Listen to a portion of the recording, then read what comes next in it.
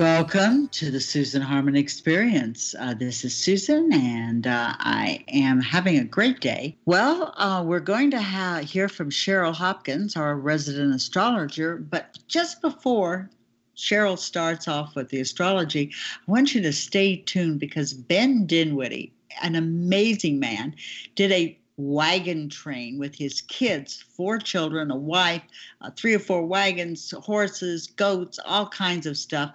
And this sounds like a great story. Yeah, it's a great story. What do you think, Eric? You going to listen to this one? I'm going to listen. Hey, I listen to all of them, but I know you do. I might be more on pins and needles on this one. But this one is totally different. How many people you know think in this day and age that they want to travel 10 miles an hour, 10 miles a day? Not too many. I mean, I'm looking, can I make it, 1,500 miles? This sounds like the opposite of glamping. So yeah, it'll be interesting to hear. Stay tuned. Today is the day that our resident astrologer, Cheryl Hopkins, shares her knowledge about astrology.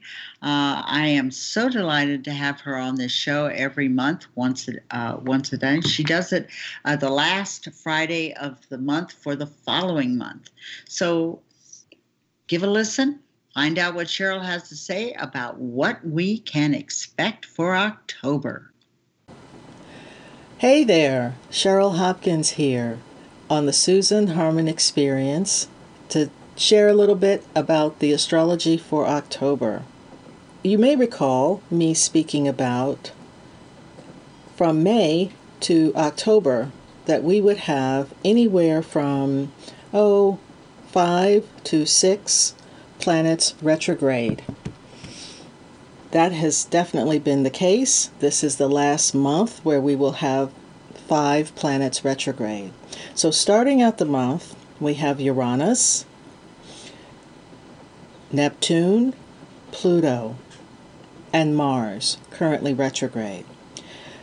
In the middle of the month, roughly about the 14th, Mercury will go retrograde in the sign of Scorpio. So if you have your sun, your rising sign, or moon, or planets in Scorpio, or Taurus, you will certainly potentially feel the effects of Mercury retrograde. Now, there of course is always a lot out there about what it means. It is not a big deal. It just means stay on top of your communication. Stay on top of details around any kind of travel, any kind of agreements or arrangements, because there's the potential that there can be misunderstandings, miscommunications, or obstacles or delays in terms of timing. What it offers you in the period that it will be retrograde, which is really through the very first few days of November, is a chance to kind of go within and take another look at things, to reevaluate, to redo, reconsider. This is an excellent time for completing things that had not been done before. So if you had started any kind of project around communication or writing, editing, excellent time to take care of that. If there has been something that you needed to arrange but didn't know which way to go, this is a great time to just go back and revisit that. Okay? So that's Mercury. Mars is really the big topic again for the month.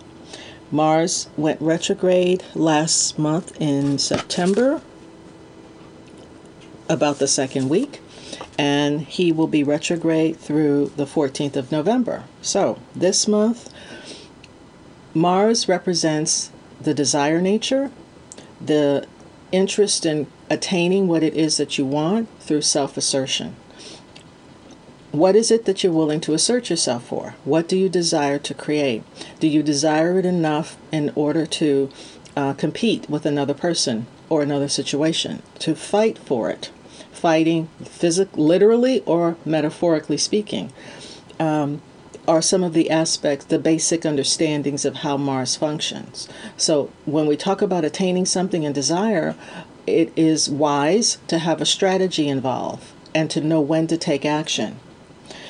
With Mars retrograde, what I've just described can happen in a slower fashion. There can seem to be obstacles or delays in making that happen.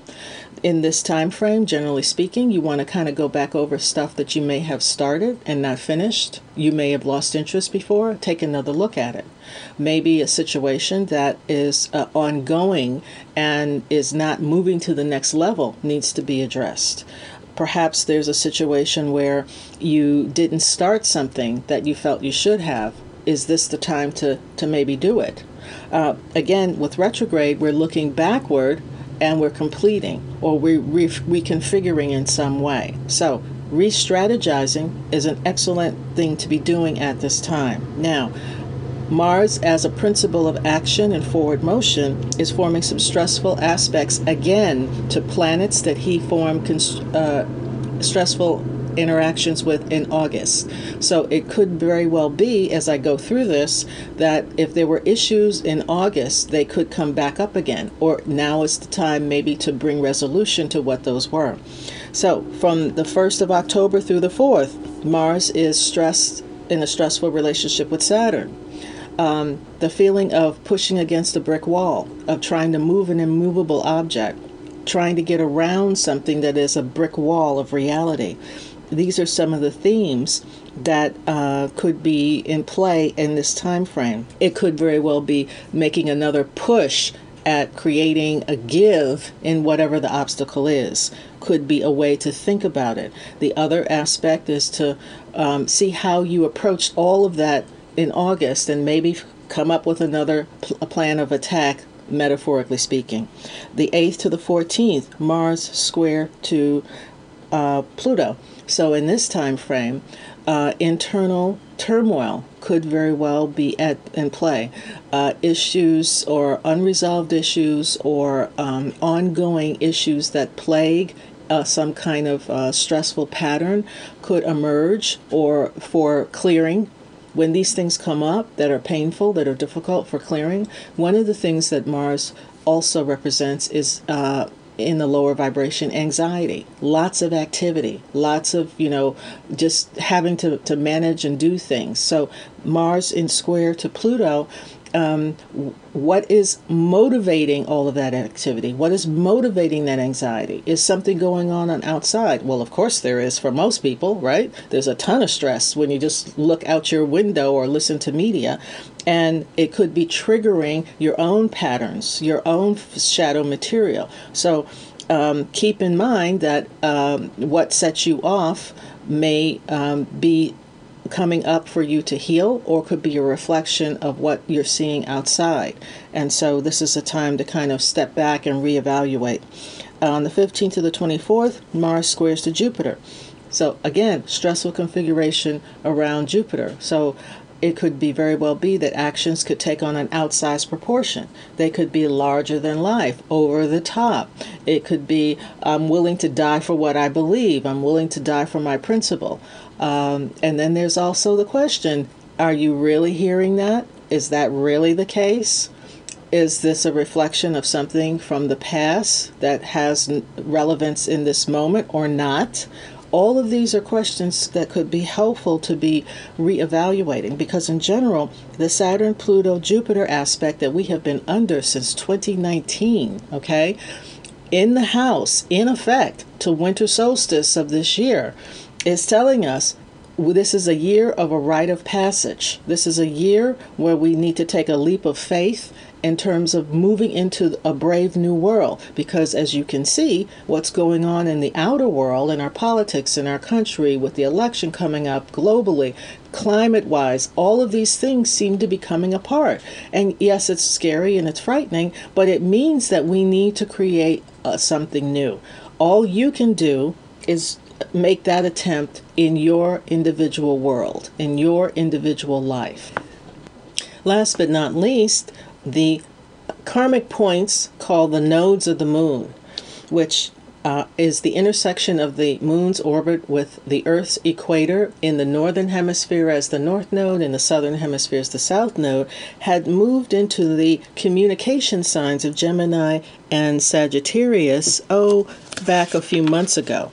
And so they will be in place for some time, the next couple of years, into 2022, I believe. And so this is a time where communications can create karma. This is a time to rethink belief systems or adherence to intense beliefs that keep creating ongoing issues or patterns of difficulty, and to begin to look at what it is I believe in with a skeptical eye, to get a better sense of, is this really fitting who I am? Is this helping me to live a more balanced life, to have better relationships, to not necessarily go in lockstep because this is how I've always thought, but to examine it. It's a really important time for all of us to be examining what we think and what we believe, and be willing to challenge it in order to get at what's truth, what's real. This nodal configuration is receiving some stress from the current placement of Neptune, which is in Pisces. And this is a very important configuration affecting the Neptune and Mars stressful aspect in the United States natal chart, which is being shown in the conflict, the division, the willing to die for what I believe, and the embrace of conspiracy. So, looking at what's outside to see what it is I want to be doing for me, to bring myself up and to shed more light, more love, more balance in my world. Wishing you all the best and happy October. Ben Dinwiddie is our guest today, and we are so pleased to have Ben on the Susan Harmon Experience. Ben is just a very interesting man. He's a prospector. He's done all kinds of things. But one of the most interesting things that Ben has done was a covered wagon trek. He went from Wisconsin to California in wagons. It was an amazing trip, and I'm totally fascinated by it. I was fortunate enough to visit with Ben and look at photographs of the wagon train trip. That was amazing. It was a lot of fun. Hi, Ben. How are you doing today? I'm doing just fine. And one correction, my lady. Yes? I made it to New Mexico, and I had to stop. Oh, you made it to New Mexico and threw in the towel, so to speak.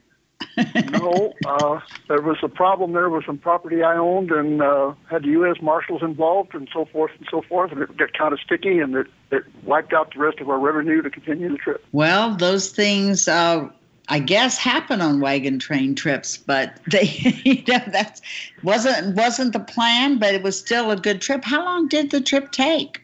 7 months. 7 months. So what I'm curious to know is, what gave you the idea? I mean, not everybody thinks of, well, I'd like to get a covered wagon and some horses and take my children and family halfway across the country from the Midwest out to the West and travel, 10, 12 miles a day. What inspired you? What gave you the idea to do this? My grandmother, G. She's my mother's mother. I spent a lot of time with her, and she was raised in, a period of time when they traveled with horse and wagon. She used to tell me stories about traveling to town, take a month to go to town sometimes, to all the way over to El Paso area. And I had the desire and love. I wanted it for a long time, and then I got messed up medically. I wasn't sure what was wrong, and I felt I was dying. So I wanted to do something that I had always wanted to do, so I talked the family into it, and we took off. So it's basically a bucket list item. Kind of, yeah. I want to do this before I pass on, because it is interesting, and you got inspired by your grandmother telling you about traveling in a covered wagon. Very cool. That's fascinating. So how did you start? Okay, I want to go on a wagon train trip. What did you do to prepare for being gone all this time, 7 months? Well, I'm a millwright welder, as well as everything else I've been involved in, and I decided the thing to do would be to build me some wagons that would be good for the highway. Okay. So I built 2 wagons in my living room floor in northern Wisconsin in the winter. Come spring, we took them outside and assembled them and got ready to go. Boy, I don't know. If I were your wife, I think I'd be a little upset about having all that stuff in my living room. Well, I had a good wife. Oh, okay. She was very patient. Yeah. So that's interesting. So you built them in the living room, and then you moved them outside to assemble. That alone was time consuming. Well, yeah, but I had 4 good kids, 3 boys and a girl that was there with us, and they all helped and was really involved in it. It was a whole family operation. Cool. How old were your kids at that time? Let's see, the youngest is still preteen. The oldest was up about 17, 18. Okay. So it was they were fully sufficient, walk and talk and all that, and useful. They did a lot of things to help. I mean, I'm sure you had some difficulties along the road, and I'm just what did you do when you were confronted with difficulties? Well, before we ever got on the road, you need to understand that my kids are not ordinary kids. Okay. We homeschooled them, and we worked the woods in the winter, and we worked the farm in the summer with horses, and we worked exclusively with horses. So we already had the horses, and they were draft horses, which was ideal for the trip. So they were used to working with the horses all the time, and that made a big difference. What was like the first difficulty that you ran into? First difficulty, believe it or not, was my covered wagon turned out to be a wind tunnel. A wind tunnel? How so? What made it a wind tunnel? The wind will whistle right down through it like a tornado, and it just like to froze us to death at first. So we put a canvas, hung in canvas front and back, and stopped it, and it was much nicer.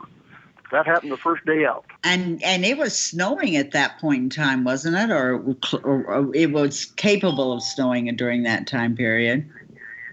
Well, we had snow for about the first week, off and on as we traveled.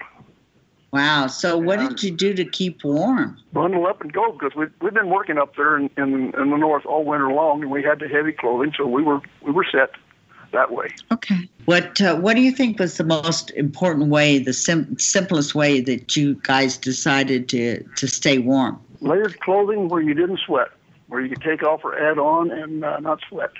When you get sweat in cold country, you freeze to death. Sweating will make you freeze. Sweating. That's interesting because people, think that you want to stay as warm as possible, and that's not how it goes most of the time. Well, interesting. Sweat will do it. Yeah, we worked in the woods in the winter, and we learned right off that most important thing was if you keep your sweating down, your clothes don't get cold, and then you get clammy, because that cold ice just makes a sheet of ice on inside of you, inside your clothes. So you want to avoid sweating if you can. Well, that's good to know. Well, okay, that's the first thing that you needed to look at. It was the tent being a wind tunnel, and then staying warm. And what were some of the other difficulties that you ran into that you, for one thing, you probably weren't expecting them to be difficult? Well, I made arrangements for a farrier, a horseshoer, to meet me about 3 days out to shoe my trim and shoe my horses. And he came and we had it done. And then I spent the next week resetting and doing the shoes over again. He didn't do the job that it lasted, and I ended up having to do my own. And that was a major problem, at first. Yes. Yeah, you expected a professional would do better than you, and you did better than him. Well, I found out I was as professional as they get on my horses. Anyway, believe it or not, my horses walked the entire trip from northern Wisconsin, right up on Lake Superior, out by Madeline Island, all the way down to Las Cruces, and then turn north of New Mexico up the Rio Grande Valley to the property I owned up there. And they wore the same shoes the whole way. Wow. Now, go ahead. What I did was I would pull the shoes, retrim the feet, level them up, and I would resurface the shoes with hard surface and boron and carbide crystals, and build the shoes up when I had to if they got worn a little bit on one side or something, and square them up. And then I did that, and luckily we found along the way people that allowed me to use their shops and garages that they had the wherewithal to do this, and I was able to take care of them all the way. Wow. You and I talked a little bit before, and your love for horses is very profound. It's obvious in that taking care of the horses was a very important part of the trip.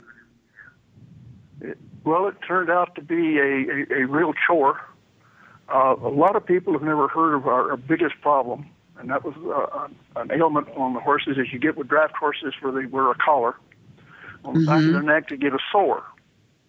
And we stopped at, the sore started forming up. And what it was is the horses weren't used to walking the long distances, 8, 10, 12, 15 miles a day.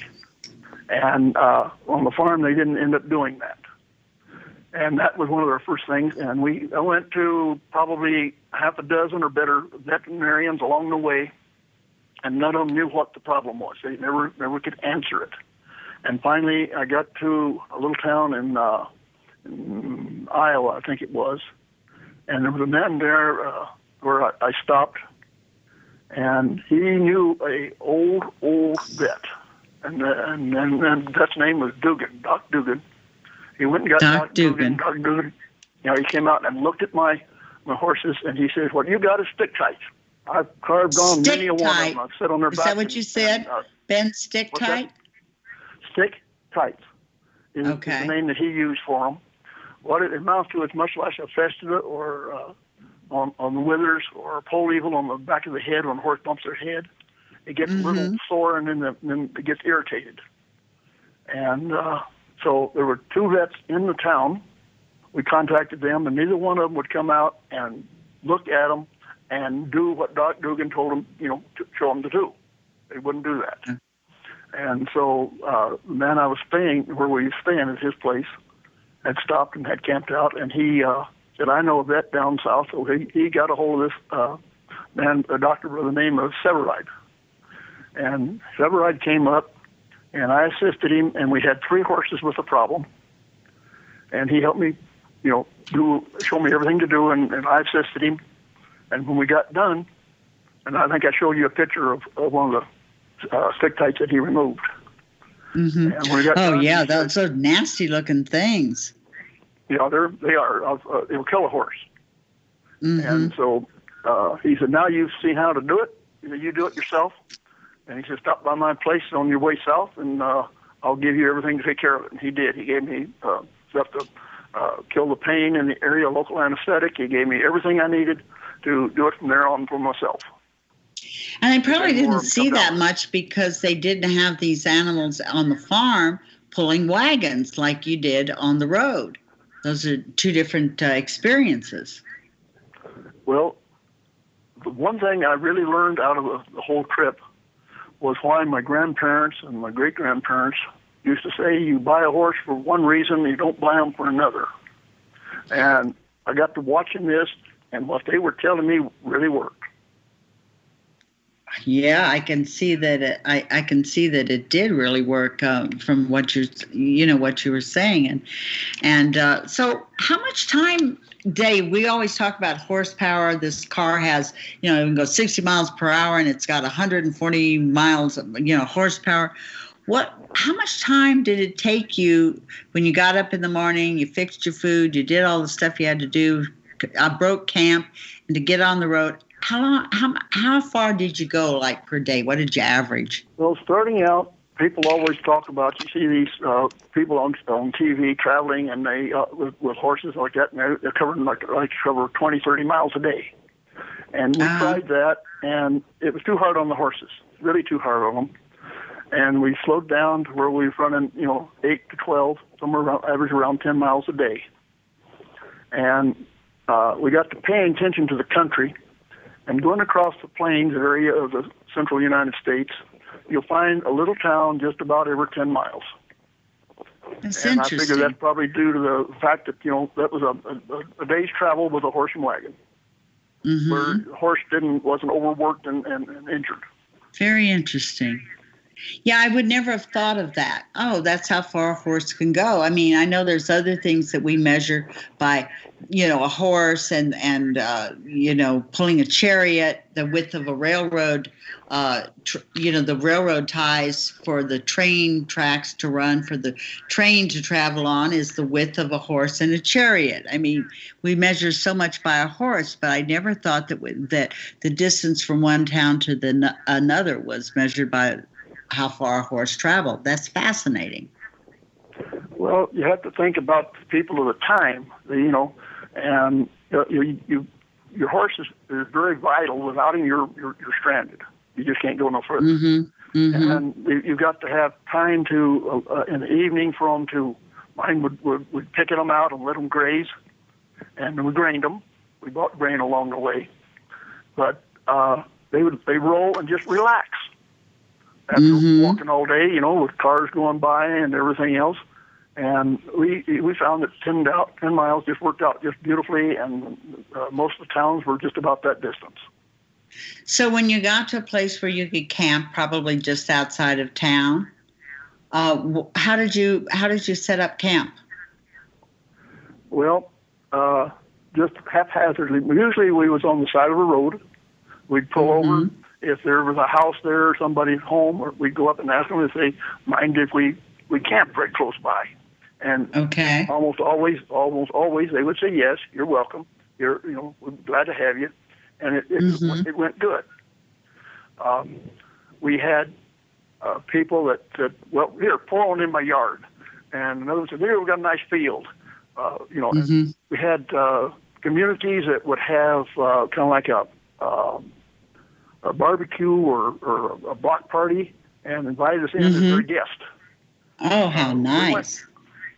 We went through, what was it, Minburn, Iowa, and the city fathers, the mayor and everybody, came out as we was approaching town and asked us if we would be interested in being guests of the county at the county fair. Wow. So, when we approached town, I said they just resurfaced the roads, and they were nice and pretty. And my horses are walking on carbide crystals that will bite into the asphalt, so that they don't slip and slide. And I said, "Do you want me to take some of the other roads you haven't resurfaced?" "Oh, no, come right on through." And as we went through town, one of them pointed out a chief of police was out there blocking traffic. We didn't stop for stoplights, nothing. They took us right straight through town. Oh, my goodness. And then we was out there, and we set up camp, and people visited the camp, to come out for the county fair. And then it was, they had, what was the name of the band that I showed you the paper on the other day? Oh, shoot, I can't even remember what that was. Sawyer Brown. The Sawyer Brown band was there. And my kids got backstage passes for the Sawyer Brown show at the fair. Oh, yeah, that was great. Yeah. And then two of the oldest kids, the oldest girl and the oldest boy, they took jobs at the carnival, helping out in the carnival while we were there to make a little cash for themselves. And believe it or not, the two youngest boys made more money than they did, and they never took a job. Why? Well, what they did was they'd wander around through the carnival, and the people running the rides and all like that would point it out to them that the rides that went up where the people turned over would loot change out of their pockets, and they let the little boys pick it up. Oh, that's funny. That is really funny. They let the kid pick up the fallen change. I just think that is absolutely amazing. Your kids were pretty good. I know I got a postcard when I visited with you, and They sold the postcards. That helped. That's one of the ways you covered your expenses for this trip. I want to talk to you a little bit more about what you needed to do for expenses in covering the trip, but we're going to take a short break first. After the break, I'd like to come back and then find out, well, what did you do to cover expenses? How much did this trip cost? How did you handle that? But we'll get to that as soon as we get back from the break. You're listening to Susan Harmon Experience. I am here with Ben Dinwiddie, and we are talking about his trip in a covered wagon across the United States, going from Wisconsin to New Mexico. Tried to get to California. It was California or bust. They busted in New Mexico. Stay tuned for more interesting facts about wagon trains. From Susan Harmon's private collection, these rare finds are now available for purchase until the end of June 2020. Quartz crystals that are large generators, rare Antarctic crystals with only 3 available, Russian phenakite, just 1 amazing specimen left, Czech moldavite of medium-sized high-quality pieces, and various spears. Check out the pictures at Susan Harmon's Facebook page or email susan@susanharmon.com or call 206-853-5225. That's 206-853-5225. I'm Gary Mance. I'm Suzanne Mitchell. We're a couple of baby boomers who bring you a talk radio mix of metaphysics and music, politics, and pop culture. And you never know which celebrity will join us for an interesting conversation. Mance and Mitchell is Boomer HQ, Friday and Saturday mornings at 10 on 1150 AM KKNW. Your home for alternative talk in Seattle and Western Washington. Easy on the ears, good for the soul. Alternative Talk 1150. Welcome back to Susan Harmon Experience. I'm here with Ben Dinwiddie, and we are talking about his wagon train experience. He took his children on this long trip. I think that had to make a difference in your children's life. Just the fact that they were contributing to the income of the family by picking up change that fell out of the rides. That was great. What other things did you do to cover expenses? Well, before we left Wisconsin, we sold most of what I could sell, sold some of my horses. I usually run 10 to 15 head all the time of draft horses, and I sold both breeding stock, and I sold them. We sold ladders, anything we could sell, we sold all of it. We put the farm up for sale, but it never sold. And so we just tried to play it careful. Now, our wagon train consisted of 3 wagons, actually, the covered wagon, and then our chuck wagon, like similar to what you see on TV when they have these cattle drives, and they have a truck wagon with a little box in the back that's got all the food and everything in it, and a little table folds down out of it. We had that, and then we had a wagon to carry supplies that we took with us. The water barrels were on the truck wagon, of course, and we knew we were going to have foals born. We had 2 foals born. We had goats that were with us. We hauled our goats with us, and I had 2 goats born. I had several goats born, in fact, along the way. And like I say, it was a real wagon train as far as that goes.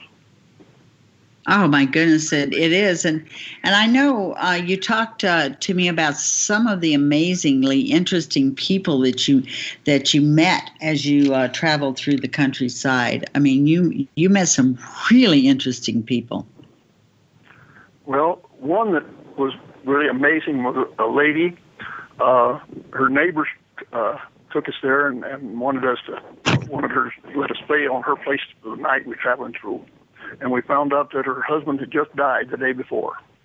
Oh, my goodness. And I sat out with her, with my wife, and we sat out with her in one of these little yard swings where people sit opposite each other.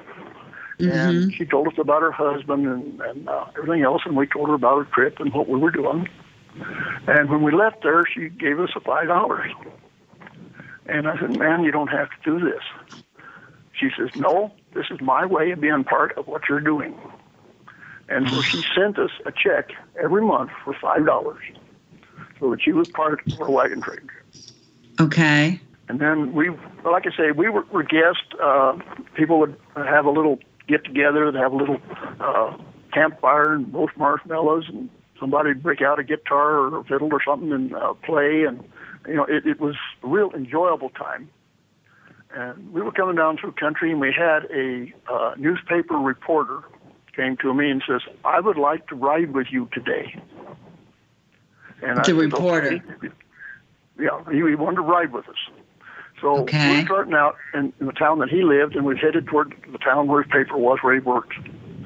And he ride along, and he says, "What do you do all day long traveling at this pace?" And I says, "Well, we look at the country and we see it.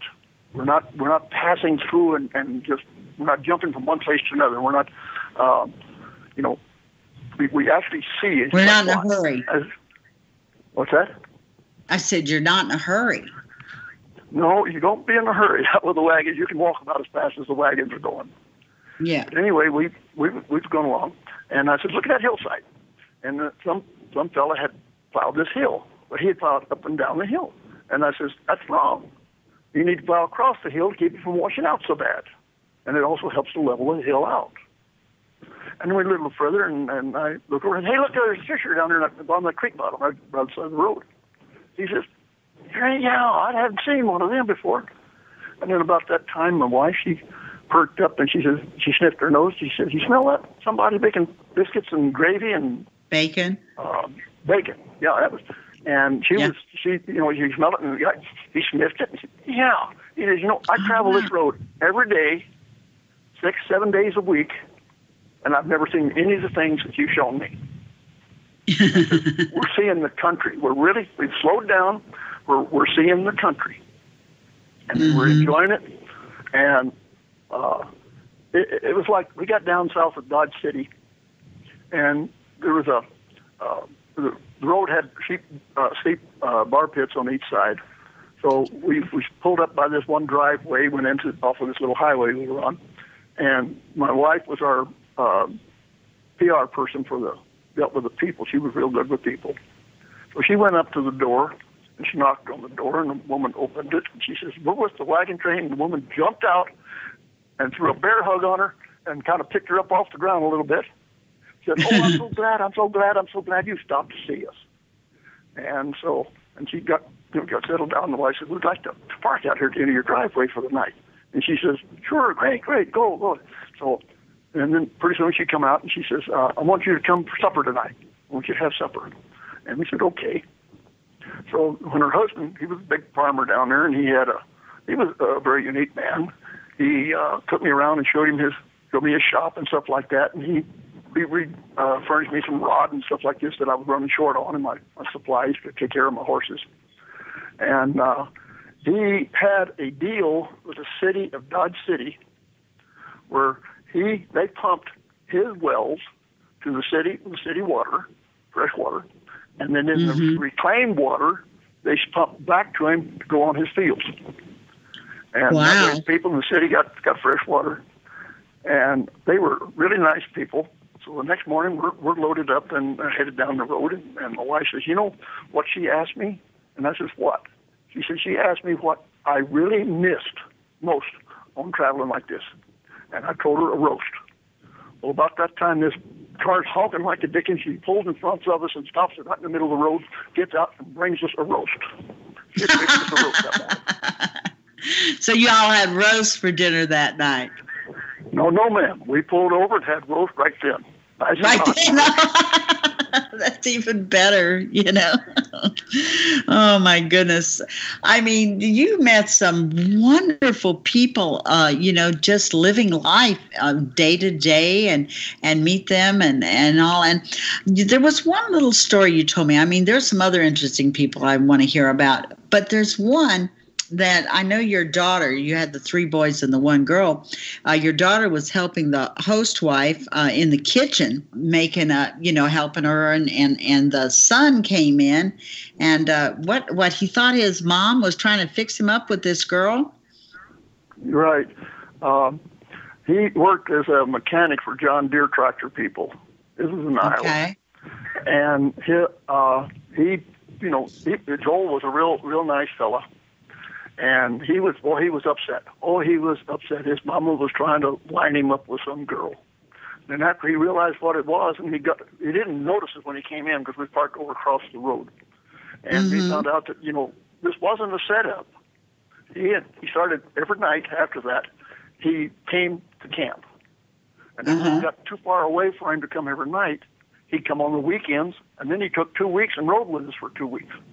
And then he ended up, and the last time he came to stay with us, we were crossing White Sands area, and he came and went with us. He had his car, so he had to move his car up from time to time. And then when we got into New Mexico and we got up to our property, and a friend of mine was a pastor up there, and he married him. They got married on the wagon train trip, your daughter and her husband. Right. So that's pretty exciting. And they're still married? No, I'm afraid they're not. Oh, well, they were young, right? They were young, and I liked Joel. He was a real good man. He was good for my daughter. But they had a change of what they wanted, and they split. Well, that happens. That happens too. But it is a very romantic story, that they're traveling down the road in a wagon train, and they're doing all of this, and then they meet each other, and he goes along on the trip, and they get married on the trip. That's romantic. I don't care if it didn't last. It's great. I mean, most marriages end in divorce anyway. So. Well, it's like we were going down the road one day. We didn't get on the big major highways. We kind of took some lesser roads to be better for the horses. And we'd coming along, and we'd looking for a place to stop for the night. And they had ditches on each side of the road, so it wouldn't be an easy place for us to pull off. And so we were just passing a field. Well, we'd had trouble with our third wagon, which was an old hay rack, and the farmers and the people in the audience that know about hay racks, they don't track good. They kind of wander side to side, back and forth behind the tractor. Well, we had them hooked, had that wagon, had a top built on it, for cover and protection for our supplies. And the wagon was whipping the horses pretty bad. We had them hooked to a forecart, which is just we used it to move stuff around on the farm like a tractor. And so I took and hooked that wagon to the back of my big covered wagon, which is quite a bit heavier. And I started driving a 4-up, which is 4 horses, two teams hooked together, up front, pulling double wagons. And I put in about 2,000 miles of driving a 4-up, pulling double wagons. And we was rigged up this way with a chuck wagon behind me. And so we stopped. And the wife went over and was going to go up to these people that we hoped would own this field right there beside us. And there was a gate to go through and get in there. And the woman came out, and she was a paramedic, and her daughter was with her. And my wife says, "We'd like to, if this is your property." He said, "Yeah." And she said, "We'd like to be able to, open the gate and pull in there for the night." And she reached down. She says, "No way." She jerked the gate open and said, "Come right on in here. You're too far forward to get in there. You come in here." Her yard was manicured. Beautiful, beautiful yard. Oh, my goodness. And now I've got, at this time, we had 10 horses with us. Oh, my goodness. And besides the goats that we had to tether out, and we pulled in there, and I thought, boy, when her husband comes home and sees this, he's going to really be unhappy. Her husband was a truck driver. He showed up. He was just tickled pink. He was he had cut a record, a country western record, and he gave us a copy of that one. And he took me down the road for what would be like 4 more days of travel, and arranged for me to stay. And the first place to stay, it was the place where we found Doc Dugan to get our horses taken care of. Oh, and then wow. And the 4th day down the road was a home for older people, let's put it that way, and handicapped people. Right. It was 3-story building, and these people were very, very unique. We were the guests for the night. First thing they did is they took all of our laundry, all of our bedding, and washed it. Wow. Older people and people that had social problems, whatever, And then they spent the whole afternoon while we were there taking us around and showing us all their little projects. There was a couple, two or three of them that went together, and they were raising chickens. And they would look at the chickens and sell them locally. Others had eggs. Others had animals of one sort or another. Another one was collecting cans. These people were doing things. People that were staying there, living there, were also cooking the meals, serving the tables, everything. It was nobody paid salary other than the management. And the people, it was a fabulous night we spent with those people. And I was almost ready to leave because they were really wonderful. It sounds like the majority of the people you met were really nice. Did you have any what you would consider negative encounters, but were there any like that, but not lasting long? I mean, from what you're saying, I'm hearing really positive things. We had one lady, and she had a crew of people working on her place, and we approached her. My wife approached her, and we wanted a place, permission to park, not in her yard or anything like that, to our own side of the road. And if she had some water, where we could get water for our horses. And he was getting ready for a wedding, and she just said, no. Well, one of the fellows that was working there, he says, you go on down the road there just about half a mile, and on the other side of the road there's a park, and they've got water, and you can stay there in that little park. And so we went on down the road, but that was the only one that we had. Yeah, and that would be understandable if she was going to have a wedding, there. Right. So that's not bad at all. I mean, that's not bad. That was the only one that we had, the only time that we had like that. Like I say, we was over in New Mexico, and we had car tires on the wagons because the roads are much better on the road. And blew a tire on her chuck wagon. A fella came by, and the chuck wagon stopped to get water and was going to catch up with us. And a fella came by, a rancher in the area. He helped my wife and daughter, who were on the wagon at the time, take the tire off, took it to his place, put another tire on it, brought it back, and put it on. Wow. I mean, that is, it's been my experience that people that live out in the country help one another, the way we all should do, at all times when if a stranger knocks at your door, you open the door, you feed them.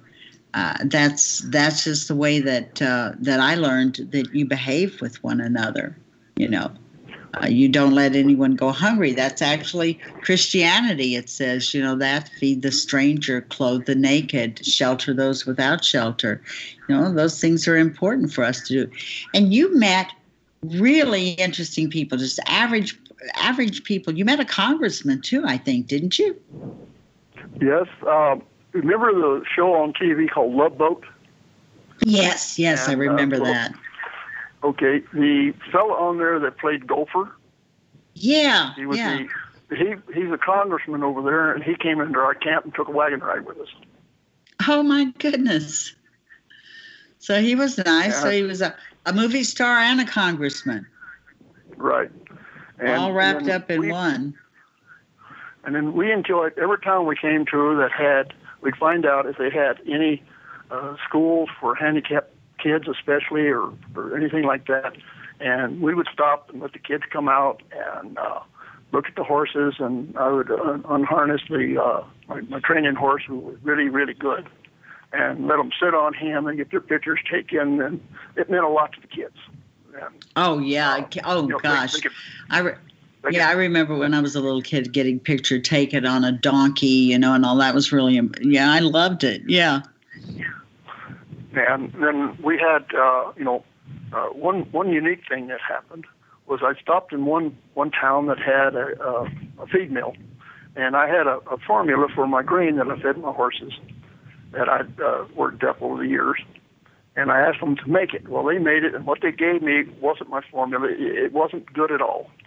And so, we've gone down the road, and the next night we stopped at a town, and one of the guests came by, and he said, "How you doing?" He says, how's your feed? I said, oh, I just got some feed, but it's not right. He said, what's the matter with it? Where'd you get it? And I explained it to him. He says, I'll take care of that. So they came out. He had men come out the next morning before we were going to spend a couple of days there. And they loaded up all the grain that these people had sold us, took it back to their feed mill, and made me a whole new batch and gave it to me. Well, that's one of the things about the greasy wheel, right? The greasy wheel got grill there, greasy wheel. Complain, and that's a good thing that you did because you told the truth. Well, how's everything? Well, it's not so great, but now it is. So that's good. And I know you were the guest of a lot of cities. It wasn't just that one. It was other places that really welcomed you and had you as a guest. Well, there was Oak, Nebraska. Every year, Oak, Nebraska has what they call Oregon Trail Days, where people come out from all their neighbors, for several miles, like 60, 80 miles around. They'll come in, bring their horses in, and their stuff and costumes, and they'll make up. Some of them make up like Indians, others make like settlers, and they have reenactment places where Nebraska is built right on the Oregon Trail. And they take cars in a caravan out around where people to see the Indians attacking a settler or Indians attacking a covered wagon, or breaking down and working on their wagon. And they asked us to stay, and we spent 10 days with them while they was having this celebration.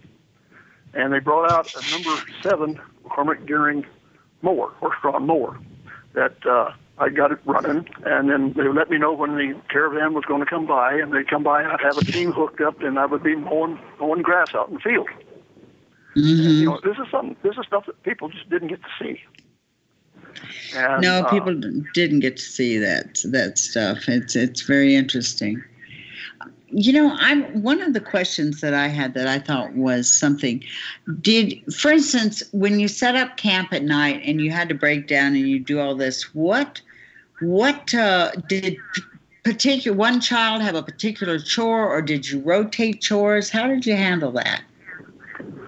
Well, it was kind of more or less they had their stuff to do, but there was something that would change from day to day, time to time, like a horse needed a little extra care or whatever. And I guess you might say I kind of acted like wagon boss and directed everything. And, right. The kids were good, really, really good for the most part. And we had guests come and people come visiting and everything. And I had one time the kids were starting to complain. Well, Pop, all my kids call me Pop. I said, Pop, you're always bossing. You're always bossing. I said, okay. So this one time we pulled in, and right across the street from where we were was a farm store. So I stepped down off the wagon, and I said, you guys set camp. And I walked over to the farm store. And I was gone for several hours. And when I came back, about time the meal ought to be ready, camp was set. But they said, don't do that again. We need somebody to get everything in order. Somebody's got to have an eye or whatever to take care of things. So it worked real good. Like I said, the kids knew how to harness and knew how to drive and everything. We did have trouble with our stud horse. He got sick, and one guy came looking. Oh, he's got elvinitis. I said, what? He says, elvinitis. His feet were swollen. Well, people that know horses know that when horses get sick, it settles in their feet. And so we at Oak, when we was at Oak, Nebraska, one of the people there said, well, let me take the horse up to the university, veterinary college they had close by. So I'd say 70, 80 miles from where we were at. And they brought a horse trailer, and they took him up there, and he had a split molar tooth in his mouth in the upper jaw that they had to drill a hole in through his cheek and reach into a punch and drive it out. And he had a bad and then infection. He was fine. Well, Ben, we're almost out of time.